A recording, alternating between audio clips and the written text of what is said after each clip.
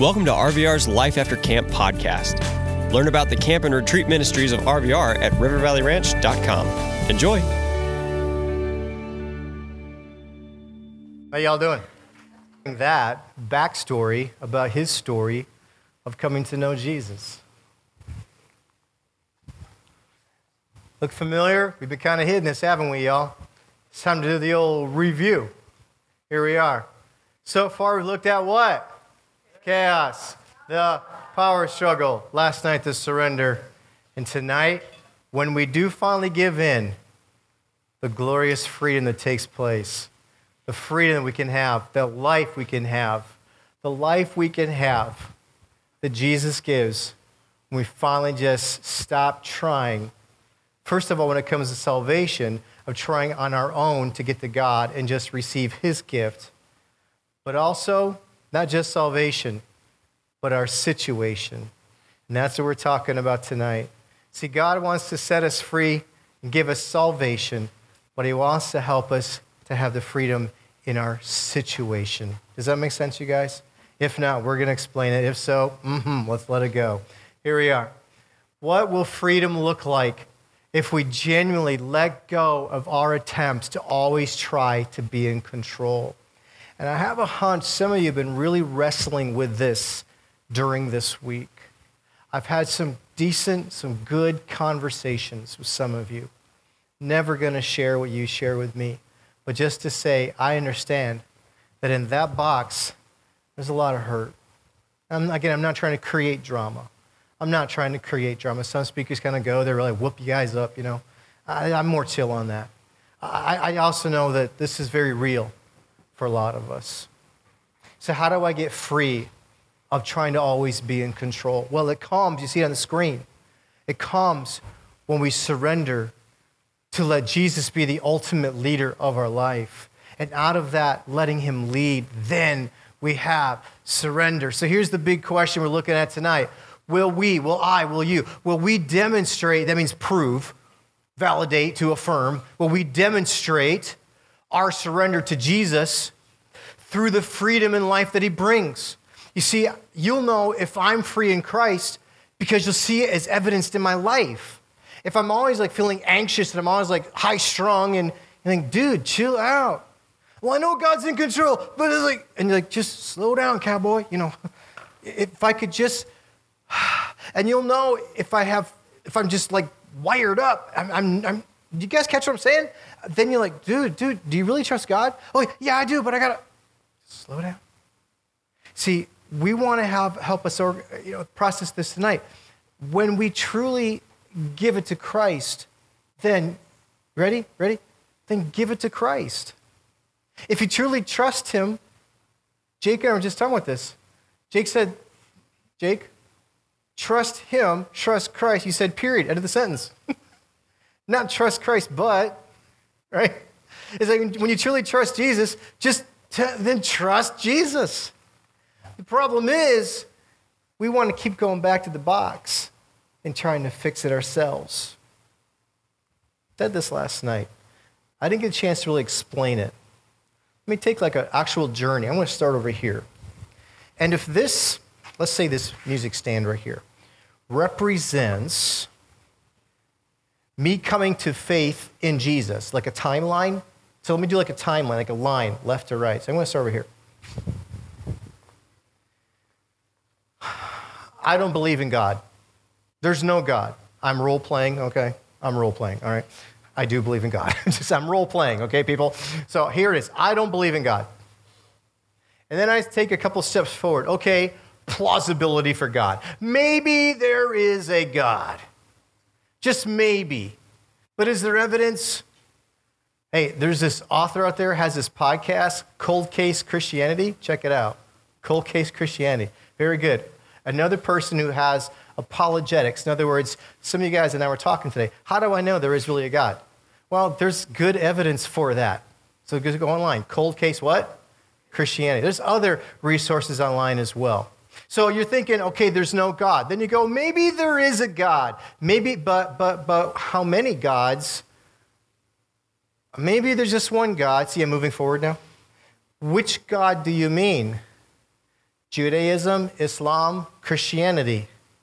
They're not all the same because there's contradictions between the worldviews. So some say, well, it's all the same God, different names. That's illogical because it's more than just a different name. There's different views on those perspectives. And then we start to look at who Jesus is. And then we actually begin to understand and investigate the claims of Jesus, that he claimed to be God, and he backed it up with his miracles. He even said to those who began to kill him at the crucifixion, if you don't believe me, at least believe my miracles. See, his miracles continually validated, gave evidence to. Matter of fact, he even said the greatest of all miracles would take place to his own enemies. They weren't his enemies. He wasn't hating on them. They were hating on him. Okay?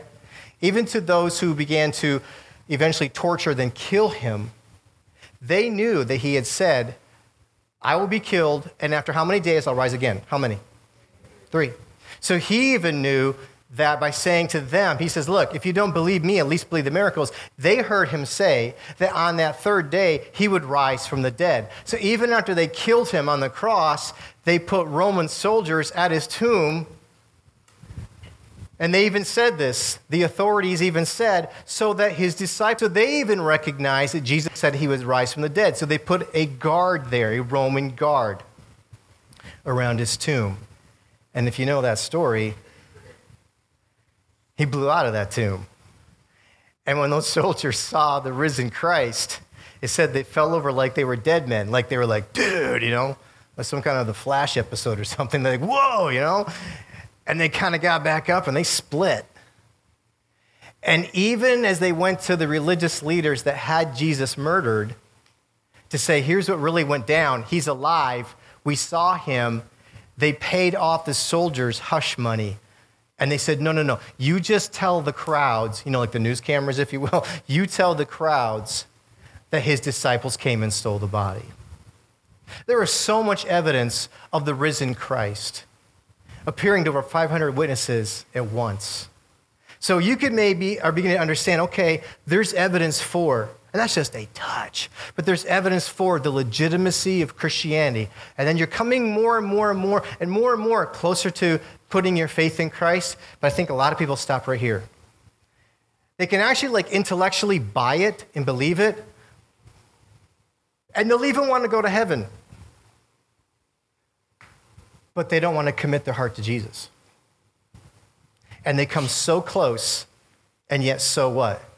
So far. But for many of you, in conversations, I have heard you say that there's been that moment in your life when you stepped, just what Jesus taught in John's gospel, the book of John, the gospel of John, just like Jesus taught in the gospel of John, chapter 6, you must cross from death to life. And you've crossed over that line. And if you have, the Bible says you are now saved. You're in Christ. You're saved. So in other words, you see that again up here on the screen? What I just did was I kind of walked you through a process. Does that make sense? So yes, right here. Yeah, there is that moment of the surrender flag goes up. For me, it was as a young man. My flag of surrender when I truly gave my heart over to Jesus. Take control, be my Lord, be my master, be my Savior. Save me from my sins. So there's that moment of surrender, but it seems like God has to use a lot of circumstances to kind of get my attention. And even now that I am his child, the child of God, and I am saved, as I continue to journey in the Christian life, I still seem to struggle with stuff in my own box. Is this helping you guys? So just because I come to know Jesus doesn't mean I never have any issues in life. I still have issues in life. And I still have to keep surrendering things in my life to Jesus.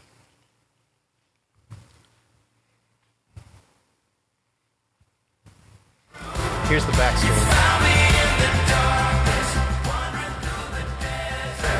The song Love Broke Through was actually one of the last songs to make the This Is Not a Test record. I didn't think it was going to make it, but of the 30 or 40 songs I was working on at the time, it sort of rose to the top when I realized that this could be my song about my story, my testimony, when I met the King. So I started writing, put pen to paper, and and started telling my story. And my story is kind of simple. My mom would drag us to church every Sunday, me and my 3 siblings. We didn't go to youth group, we just went to big church. So after church, this guy tapped me on the shoulder and asked me if I wanted to go to this youth camp. And he kind of, positioned it like it was a sports camp because he knew I love basketball and I love athletics. So I looked at my mom, and my mom was like, yeah, he can go. And so I signed up for this camp, and little did I know what God had in store for me there. I just know that at that camp, we did get to play some sports, but what I really took away from that camp was each night, me and the 5 guys in my cabin would sit down on the floor, and that youth pastor, he would open up God's Word and read. And I'd really never heard God's Word read that way. I don't know why it all of a sudden came to life for me. But he would read from God's Word, and I would get up each night and just feel like something was working on my heart. It ends up that it's the Friday night before we were gonna leave on Saturday. He read some things. I got up from the floor and walked into the other room and zipped my sleeping bag to the top. And I remember lying there for like 20 minutes, trying to push it off, but my heart was beating, my heart was racing. I wanted to do something about what I felt inside. I finally got up the courage, and I remember this moment, and it's weird because we all have that choice. I remember this moment that I unzipped that bag, and I got the courage to walk in the other room, and I woke up that youth pastor, and I said, man, I got to do something about what I feel inside. And he said, what do you mean? I said, I think I want to pray. We got on our knees there, and I remember the dusty wooden floor, which is some of the lyric of the song, and I remember the bedspread that I put my elbows on, and right there I asked Jesus to be my Savior, to be my Lord. And for me, that was the day love broke through in my life.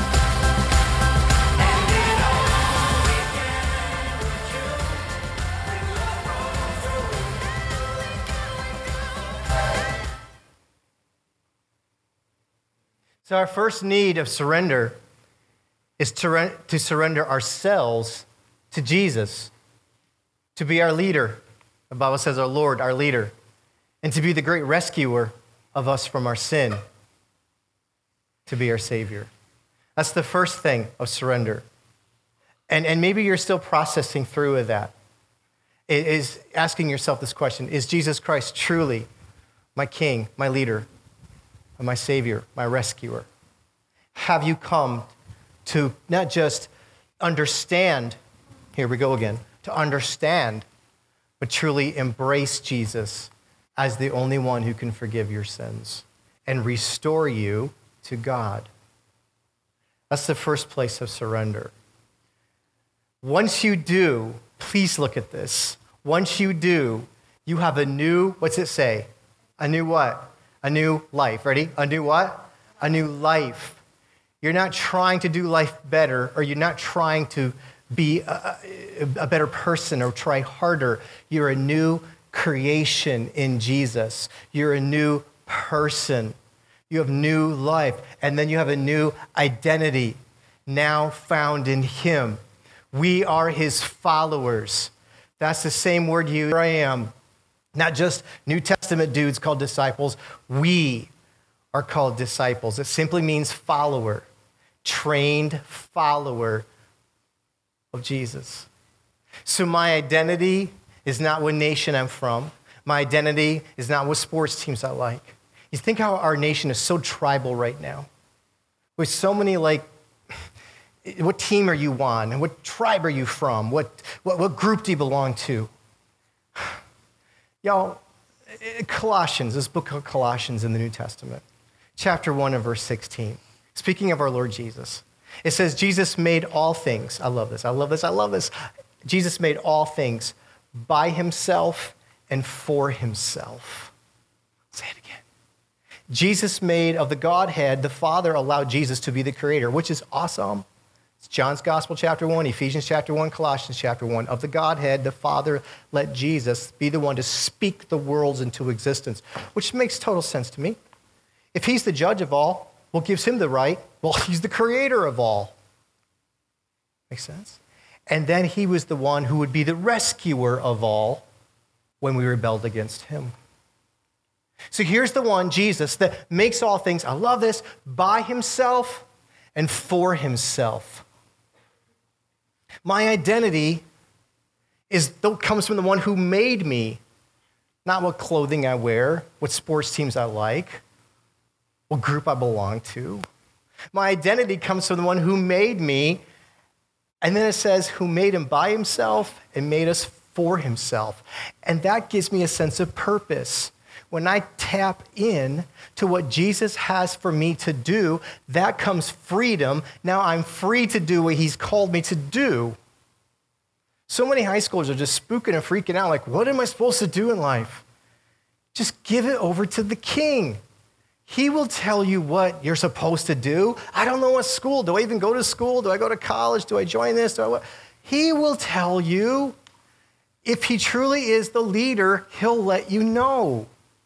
Well, I want him to tell me right now. In his time, he'll tell you. Sometimes he seems quiet. He's not playing games. He's just trying to make sure you trust him. Lean into him. Listen to him. He's in you. He'll tell you. So Jesus makes us by himself and for himself. My identity is in him.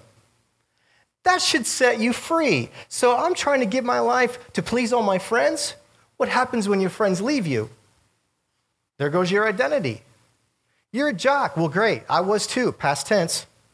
Past tense. So if I'm the athlete that can't let it go, every NFL player wants to get a job at the NFL Network because their identity, I said every, I'm goofing off with, okay? But so many of these guys just want to stay in the game because their identity, since they were little kids, has always been, I play and I play well. What happens when they can't play well? Their identity is in playing sports. Does this make sense to you guys? So when that's no longer part of the deal, my identity is stripped. So glad my identity is not in you liking me or in me liking me. My identity is in the one who made me, who never will let me go, and who will always love me, no matter how much of a bonehead I am. He still loves me. That frees me. I hope this is connecting. We're going to say these out loud together. You ready? Here we go. Our new identity is in him. Our new destiny is to be with him. Our new priority is to love him. And last one, our new responsibility is to obey him. I was looking through my notes this afternoon, and I was like, this just came to me like right out of the oven. I just wrote this one this afternoon. I'm going to have you all say this with me again, okay? Our new identity is in him. Our new destiny is to be with him. By the way, where is that? Heaven, okay? Our new destiny, heaven, is to be with him. Our new priority is to love him. Our new responsibility is to obey him. Back to Peter. Jesus is the hero of the story, but Peter is the one whose story we're looking at. So the question about Peter is, did Peter really surrender to Jesus? Well, yeah. Salvation, when Jesus said, hey, drop the nets, come follow me, that was his salvation. That's when Peter went, I believe in the things of God. I believe in God. I'm looking for the Messiah. Messiah comes to him and says, follow me. I'm now on Team Jesus. So his salvation, yes. But then Peter, as he traveled for 2+ years with Jesus, still was up and down. We looked at that the other night. He was still back and forth. We looked at yesterday, last night over in the gym.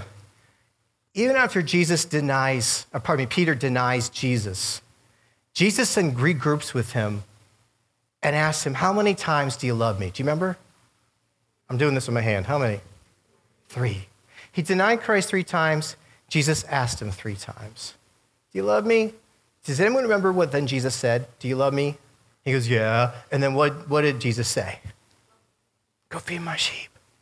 Remember, thank you, girl. He was a fisherman. It wasn't just him and his pops going fishing. He was going back to his old job. And Jesus was like, no. I called you to go feed God's sheep. Go shepherd. That's the word for pastor, by the way. Go shepherd. And Jesus says again, do you love me? Yes. then go feed my sheep. 3 times. And we don't have at the end of John chapter 21, when Jesus lays out this story through the Gospel of John, we don't have Peter going, okay, I get it, I'm a bonehead. We don't have him saying that. We don't know if Peter followed through, but yet we do. So what we're going to do in this time I have, we're going to take what I call jet ski look, a quick look, a jet ski look through the beginning of the book of Acts. Because the main character in the book of Acts, the first number of chapters, is Peter. From chapter 12 through the rest of the book of Acts is Paul. But for the first 10 to 11 chapters, Peter is the kind of the main character. And we're going to look at 5 things really quick where we see Jesus flip his life. The old Peter, the new Peter. So while we don't necessarily have Peter saying, okay, that was me, I was a bonehead, and yet we see Peter getting it, surrendering, because we see the evidence of the surrender in his life. First one, Acts chapter 1. We see Peter is patient. And we're not going to take the time, I wish we could, just to read God's precious word. But as you look at these verses, at least where it's at, Acts chapter 1, verses 1 to 17, see, Jesus, this is the passage where he goes back up to be into heaven with his Father. But before he leaves, he says, you guys stay here. I'm going to give you the Holy Spirit. And when the Holy Spirit comes upon all of you who are my disciples, then you go into all the world and make other disciples. He goes, but don't go yet until the Holy Spirit comes. Here's the quick. Jesus goes up in the sky. They're like, what? They just saw this happen. They go back to the upper room. It's the apostles, their wives, it says, and other friends. There's 120 squeezed in. We got about 140 in here right now. Okay? There's about 120 in this upper room. And they're praying, and they're worshiping, they're hanging out, and they're waiting for the Holy Spirit to come. Show patience. He was always the anxious one. In this case, you see on the screen, the old Peter, he would have jumped and been like, hey, guys, we need to stop waiting for this Holy Spirit. I'm not even sure what that even is. Let's just go make disciples of all the nations. But this Peter says, nope, we're going to obey Jesus. We're going to wait. You guys see that? That's a changed or surrendered life. I'm now obeying God. Second of all, he then, as the Holy Spirit does come on the early church, Peter goes out and he preaches. And there's all these people who are Jewish. Do this with your hand. Like in your wrist, it means by blood. So they're born Jewish, they're Jewish by blood, but they're living, hopefully you have some pulse, right? But they're living in other nations. So they're coming home for this Jewish holiday. And as they're all, from all these different nations coming into Jerusalem to do a pilgrimage, okay? Peter then sees them all and he preaches that our Messiah has now come. His name is Jesus. They're out of town. They don't have the news channels and the Twitter feeds like we think of today. They've been living hundreds of miles away. This was just less than 2 months earlier, Jesus dies. So this is all news to them and all brand new news to them. He goes, our promised Messiah has come and he was crucified. Just like in the Old Testament, it was prophesying, Isaiah 53, other scriptures, prophesying the crucifixion of the Messiah. And he's now risen. He's gone back to the Father. Repent, meaning stop trying your works. Just put your trust in Jesus for salvation. And they actually stopped his sermon. And they're like, okay, we get it. We'll repent. What do? He says, believe in Jesus Christ. Put your trust in him. What I love about this is you never see in the Gospels, Matthew, Mark, Luke, John, you never see Peter quoting Scripture. Never. But in this sermon, he is like a Bible machine. A changed life? I never talk about the Bible. I just talk about my feelings and my opinions. A changed life, but the Word of God says, isn't this awesome? This is a changed, a surrendered life. There's freedom in that. Third area. Very next chapter, as Peter and a guy named James, they're heading into the temple. 3 o'clock was the time of prayer. They would head in, And as they're going into the time of prayer in the temple, there's this man over here. He's crippled. He's on the ground. He's on the floor. And he's got the old alms, looking for some change. Okay, you guys have seen him, Target, Walmart, wherever. People looking for change.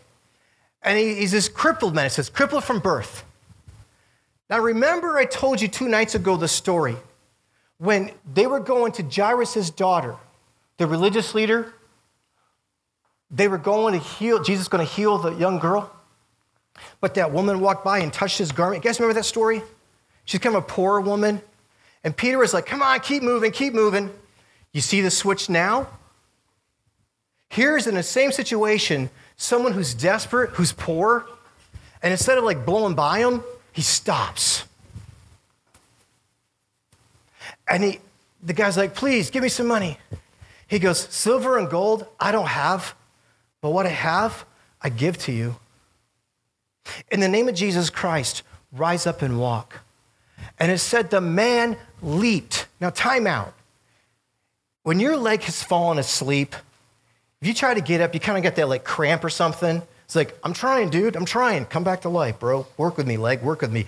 Or it's early in the morning. It's like, oh, I just can't do it. Or is it just because I'm in my 50s? Maybe you guys have the same thing. Maybe you don't. I don't know. But to have someone who's never walked before stand up and leap up, and then it says, and he danced. I don't know what he was doing, if he's doing one of these things. I don't know what he was doing, but he was doing it, okay? He was dancing around. It got people's attention.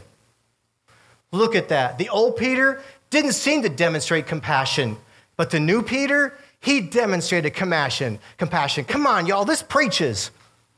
This is the new Peter.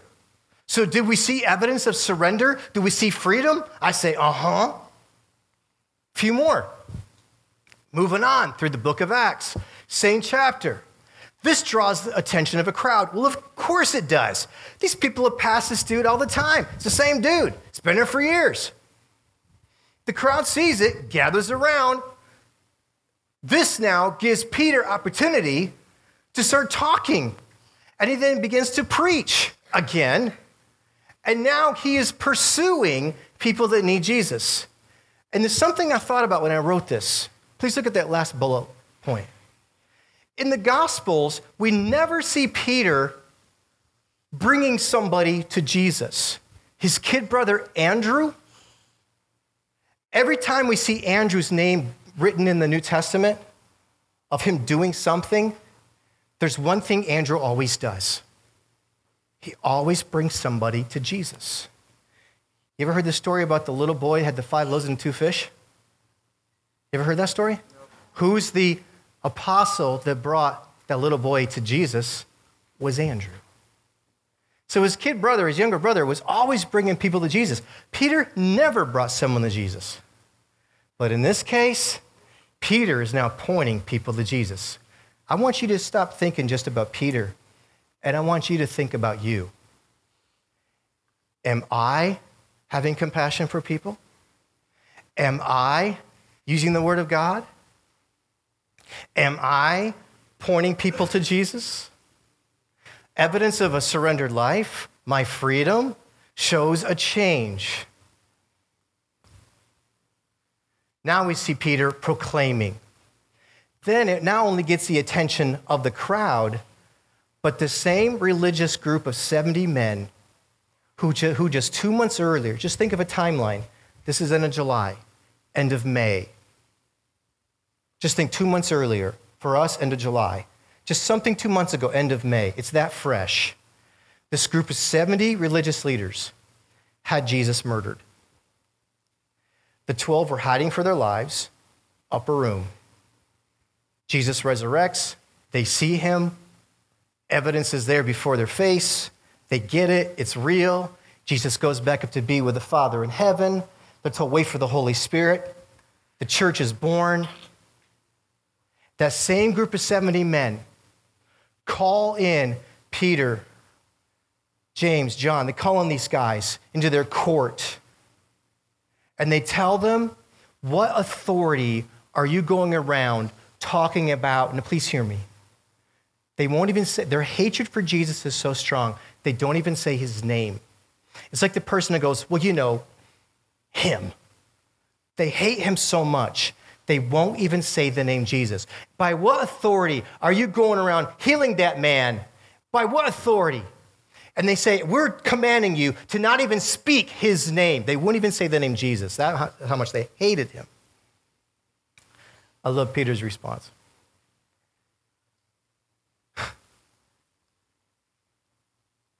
He says in chapter 4, verse 12, that they have to speak the name of Jesus, and here's why.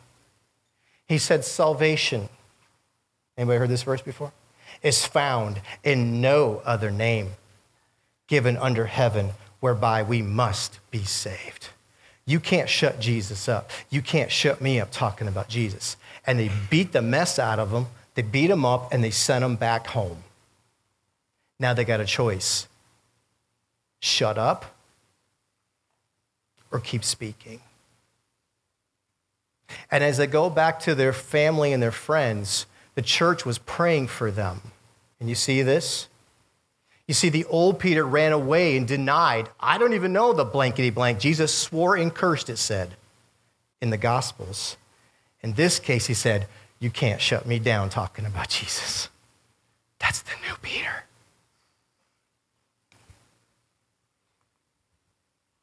And then we see as they get back to the church have been praying. Something else I wanted to point out to you guys, the last bullet point, we never see Peter in the Gospels praying. When Jesus actually, the night of his arrest, says, please pray, Peter falls asleep. The one time Jesus needs them to pray for him, he said, guys, please pray for me. He comes back and they're sleeping. We never see Peter praying in the Gospels. Here, we see Peter praying. So again, that's a cool story, Rich. Thank you for the story about Peter. Now don't think Peter, now think you. Jesus wants to transform your life. When you come to put your faith in Christ, you're a new creation. Your identity is, I am a follower of God. I am a disciple of Jesus. I am in Christ.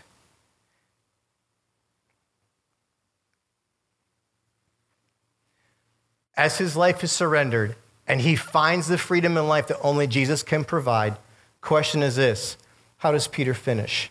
You see, that story I just mentioned to you is right after Jesus' death, resurrection, ascension, AD 30. 30 plus years later, Rome has a new emperor. His name is Nero. He's the one that created the insane bloodbath against Christianity and against Christians.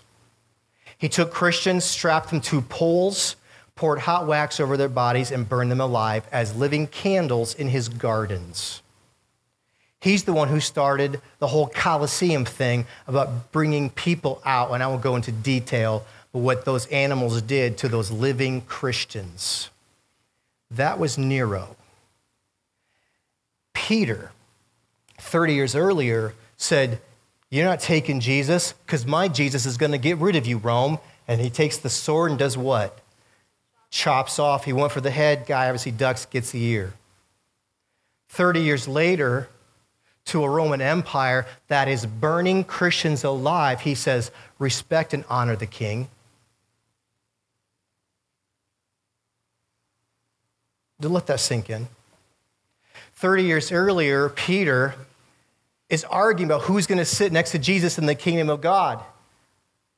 And Jesus says, do not lord it over people as the Gentiles. Don't try to be their boss. Just serve people. 30 years later, Peter writes to the other pastors, do not lord it over the people, these preachers that sometimes think they're all that. Preachers should just be humble. Preach God's word, love God's people, and be humble. You guys seeing the transformation of Peter here? It's like a new dude. So let's put this together. Life is messy, has chaos. Is what it is. We're all going to deal with a power struggle in our lives. We must surrender to let Jesus rule our lives. And out of that surrender comes the freedom. Comes the freedom that he brings. But I want to be honest with you folks. Look at this, please. When you surrender, there's no guarantee your chaos goes away. Some preachers talk about when you receive Jesus, he's going to make you rich. He's going to give you cool cars and you're going to get better grades and a hot girlfriend or whatever. Guys, come on. Jesus was crucified. Paul had his head cut off. Peter was crucified upside down. So this idea of you come to Jesus, your life's all happy is not in the Bible. Jesus will give you joy, never promised happy. He absolutely promised joy. I want to be fair with you. The Bible never says your chaos will leave. But what it does say is he'll be with you in your chaos. And he'll give you the strength in the chaos to get through it. Sometimes your chaos may go away. Sometimes it doesn't. But in the midst of it, he will be with you.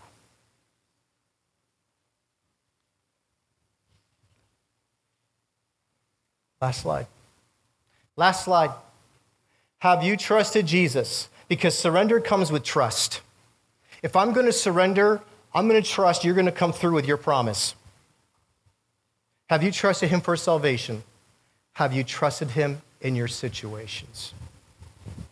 Tantor, come on up. You know him as Tantor. I know him as this young man that loves Jesus that I've known for 3 years. He was in my introduction to youth ministries called Survey of Youth Ministries class a couple years ago. And after class, we were hanging out, and he told me his story, just like Toby Mack shared his story. And you told me your story of growing up in a home that there's love, but I would call this the none category. You check in a box. Am I Christian, Islam, a Hindu? What's your faith? None. That's his background. He grew up where they would say none, atheist. So you all of a sudden become buddies, early high school with, of all persons, the youth pastor's son that you were in school with. And he starts like hanging out with you and you're with him and sure to have you a little weird. I mean, here's this like Jesus freak. Yeah, it was a little weird.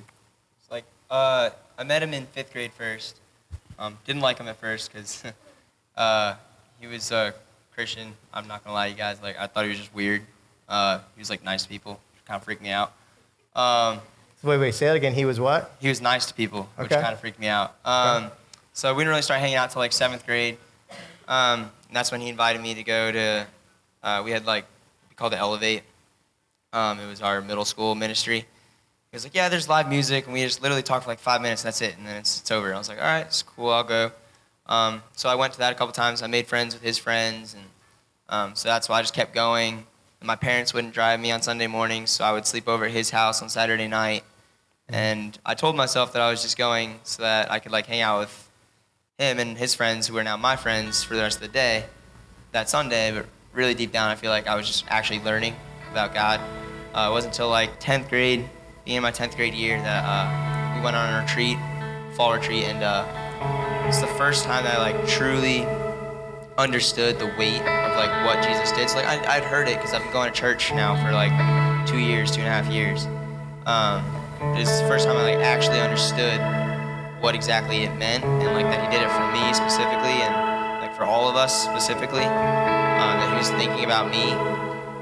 And that's the first time I like took control of my life, and I was like, you know what? Like, I need him in my life. It's not just for salvation. Like, yeah, that's awesome. It's a huge bonus. Like, I'm not going to hell, I'm going to heaven. But it's also just the fact that like, I need someone to fall back on. So he was my person to fall back on. So you come to him, here we go again, the timeline. You start way over there, you're moving this way, and you come to put your trust in Jesus to be the forgiver of your sins, the leader of your life. And then everything was happy. Yeah, There's usually a video explaining this, but last night got like rained out, so here we go. 2 weeks later, after the retreat, I went back home, and my mom is an alcoholic. She's been an alcoholic since my 6th grade year. And so that was just rough. Like, I was having to take care of my sisters all the time. I would, go to work after school, work however long I could before I had to get back. Just go buy groceries, whatever, take care of my family, and it was just rough. But eventually, I got saved, and I come back, and my mom is home, which is kind of a rarity. She's usually at rehab. She was home. And I got in the car with her, and I forget where we were going, but we came up to this, or I guess before that, just about a mile down the road, I realized she was drunk. She was going back and forth and not hitting her brakes when she should. She wouldn't let me out of the car. She kept speeding up. Eventually came up to a red light, and she wasn't stopping, so I screamed stop, and I pressed on her leg to push the brake down. But it didn't matter, it wasn't in time. We hit the front of the car, back of the car with the front of ours. Plowed 4 cars into the middle of the intersection at a red light. And I got out, and I looked back in the car, and airbags had gone off, so there's a little bit of blood, and windows are broken, and she's mad, she's screaming, she's cursing. And I was like, all right, I'm not about to watch my mom get arrested, I'm out of here. So I just ran about 2 miles home. And as I'm walking in the door, I'm fully expecting to just punch a wall or kick something. It's just the way I've dealt with everything in the past before Jesus. It's just I just get angry and upset. No one could talk me out of it, and I just wanted to sit in my anger. So I was fully expecting to just be angry, and I'm ready for it. And I walk in, and I just stop, and I think, and this huge weight of just being out of control in a different way hits me. It's I don't need to have control of this. I don't need to be angry. God did this for a reason. Something good is coming out of this. And all I think is, no one died. My mom's gonna have to go get help now. My sisters weren't in the car. If I wasn't there, she'd probably be dead. All these things, and all this stuff just starts coming into my mind. And now I'm here telling you guys about it, which is a blessing in itself. I've been able to speak to a lot of people who've, struggled with the same kind of stuff I struggle with, and it's just one blessing after another as I go further in life. It's just one blessing after another of that hard time and that trial. But yeah, it's not like Doc said. Jesus doesn't promise happy and a good life, but he does promise blessings that come from it. What do you want to do? I want to be a youth pastor. Why? I see a lot of. You guys live in a chaotic world just like adults do.